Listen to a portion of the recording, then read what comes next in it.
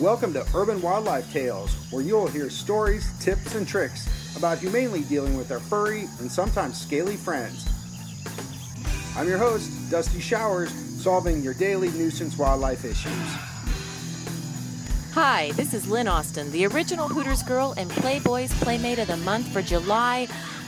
Don't you worry about what year. Anyway, you're listening to the possum kisser himself, Dusty Showers, and Urban Wildlife Tales. Can someone get this kid some help? Seriously. Welcome to Urban Wildlife Tales. This is your host, Dusty Showers. And this episode is on wives' tales. Now, I'm kind of freestyling. I figure I've got about a 45-minute drive ahead of me, and this podcast won't be 45 minutes. But what better time than to talk about wives' tales in the wildlife business? Now, I am freestyling, so my guess is that we're going to cover a few of them, and as soon as I quit, I'm going to think of a couple more, so maybe this will be an ongoing series.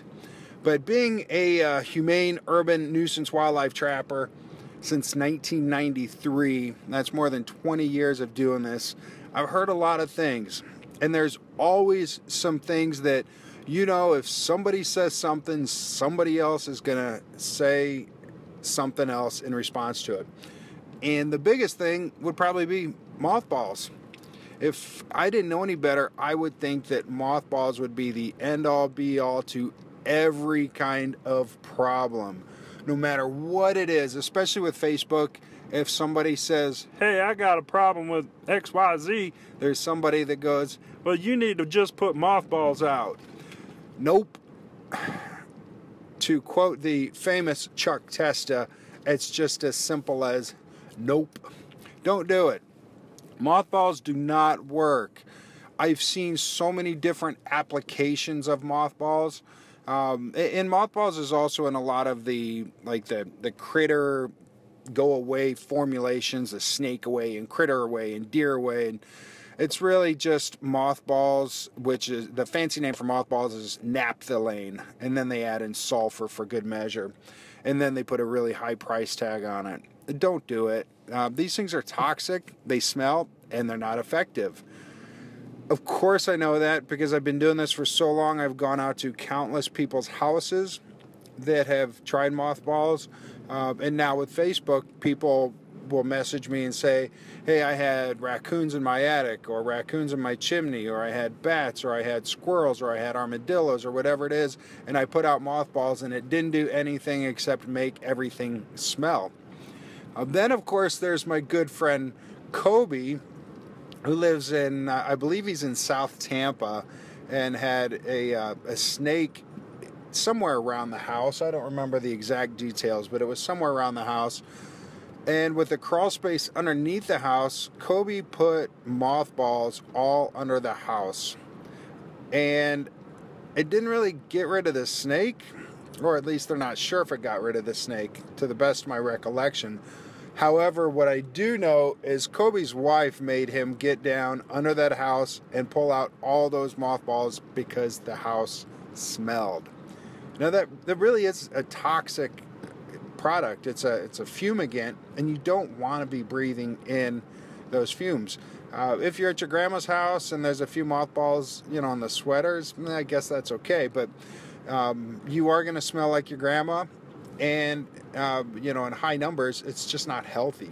So stay away from mothballs. Doesn't matter what anyone says. If you can find a professional that says, yeah, go ahead and just put mothballs out, either that guy's not a real professional or he's got some head trauma. So don't listen to that kind of advice. Whether it's snakes or deer or raccoons or possums or squirrels, whatever it is, don't do that. Let's see, another wives' tale would be snakes. I know that I can guarantee anytime that I put a Facebook post up against snakes, or somebody else puts something up for snakes, there's gonna be somebody that says, the only good snake's a dead snake. And I'm pretty sure that I cover this under the snakes podcast, so I won't get in too much depth, but it's a wives' tale that the only good snake is a dead snake. It's literally, aside from not making sense, it's literally not true. Because snakes are beneficial as long as they're in the right places. Now, the Burmese pythons that are taking over the Everglades, that's not so beneficial. And actually, okay, I'll eat crow a little bit on this one. I believe it's the brown snakes in, I don't remember what it is. There's one of the islands in like the Southeast Pacific that the brown snake has taken over. It was an invasive species, and it's eaten all the tree frogs and caused all sorts of problems. So there's the brown tree snake that has done that. And then there's the Burmese python in the Everglades that is an invasive species. And a couple weeks ago when I was driving through the Everglades going to Miami, I did happen to see a dead Burmese python, roughly about 11 feet. So they are definitely out there. And in that case, they're eating all the raccoons and the possums and the deer and even the alligators. So they are really taking their toll on the Everglades. So I'll give you that one. In that case, the only good snake is a dead snake. However, there's a billion other kind of snakes that are totally awesome. They feed off of rats and they help keep other populations in check. So you should always be kind to snakes. And if you know that it's a harmless snake, yeah, go ahead and pet it. Why not? All right, so there's got to be another wives' tale. How about whatever animal you find a baby and they go, be careful, because where there's babies, there's a mama. Well, that's not always true. And if it is, it doesn't really matter that much, because a lot of animals, like take a possum bite. The possum's not aggressive to begin with, but once the babies fall off, they're on their own. The mother doesn't look after them at all. And even, say, with raccoons, where, a mother raccoon's not going to be aggressive, but she will be more defensive than some. So some are easier going, others are not. But I've never been attacked by a raccoon. And I've had them threaten to attack me, and they put on a big dog and pony show and growl and hiss and snarl. But I recall early, my first couple years of doing this, I was in an attic. The attic was only about probably 2.5 feet tall. It was tight. Like, I had to crawl in on my belly. It was a flat roof and just a really small area. But I saw the mother raccoon. She had her babies, and I crawled right up to her, and I stared at her in the eyes, and I pulled her babies away from her. And she would kind of lunge at me and act like she was going to bite me, but she never did. So I ended up taking the babies, and then I caught her and relocated them, all at the same time. I also had another case where just probably in the last 2 or 3 years, a raccoon had fallen through a ceiling in a home in foreclosure. And so I had to go and check things out, and I found her sitting in the shower. And I've got pictures of this somewhere. She was just lounging in the shower. She had a baby next to her. Because of the situation, the babies had been spread out. But I literally stepped into the shower and took a video and said, this is for all those people that say never corner a raccoon. So not only was she cornered, she was in the shower with me. And yeah, that sounds funny, I know, but I'm okay with that. So I videoed her in the shower, and she just really laid there. Nothing really exciting. So, that dovetails into, the other thing is, don't ever corner an XYZ animal. Animals aren't just going to attack you because they're in a corner. They're going to attack you because you approach them. And granted, there's exceptions, like maybe a mountain lion, panther, puma, whatever is the vernacular for where you live. A bear, I probably wouldn't try to corner a bear. But when we're talking about urban wildlife, which is raccoons and possums and squirrels, occasionally, like a black racer, people think that they're getting attacked by a black racer because a black racer is a hyperactive ADD snake. If there's one snake in this world that needs Ritalin, it's a black racer. So occasionally people say, well, it came running right at me and it tried to attack me. And no, it didn't try to attack you. It felt like it did not have anywhere to go, so it freaked out and just tried to escape, and you just happened to be in its path. So you can't mistake that as an attack. So that's not what that is.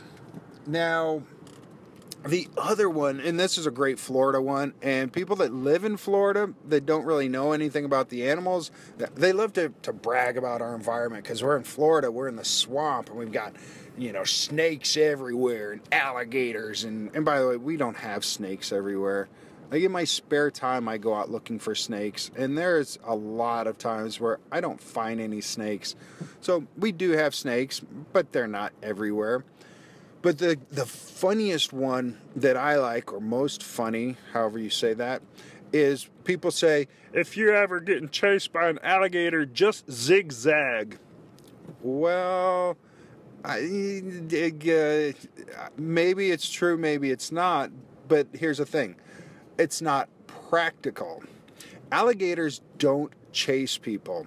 Their legs are only like 12 inches long at the most. So they've got these legs that are 12 inches long, carrying around a body that's anywhere from 95 to 200 pounds. And this is not an animal that runs. Now what they can do is they can lunge. So for a very short period. So if you're like 5 yards from an alligator, it can turn and it can bite you.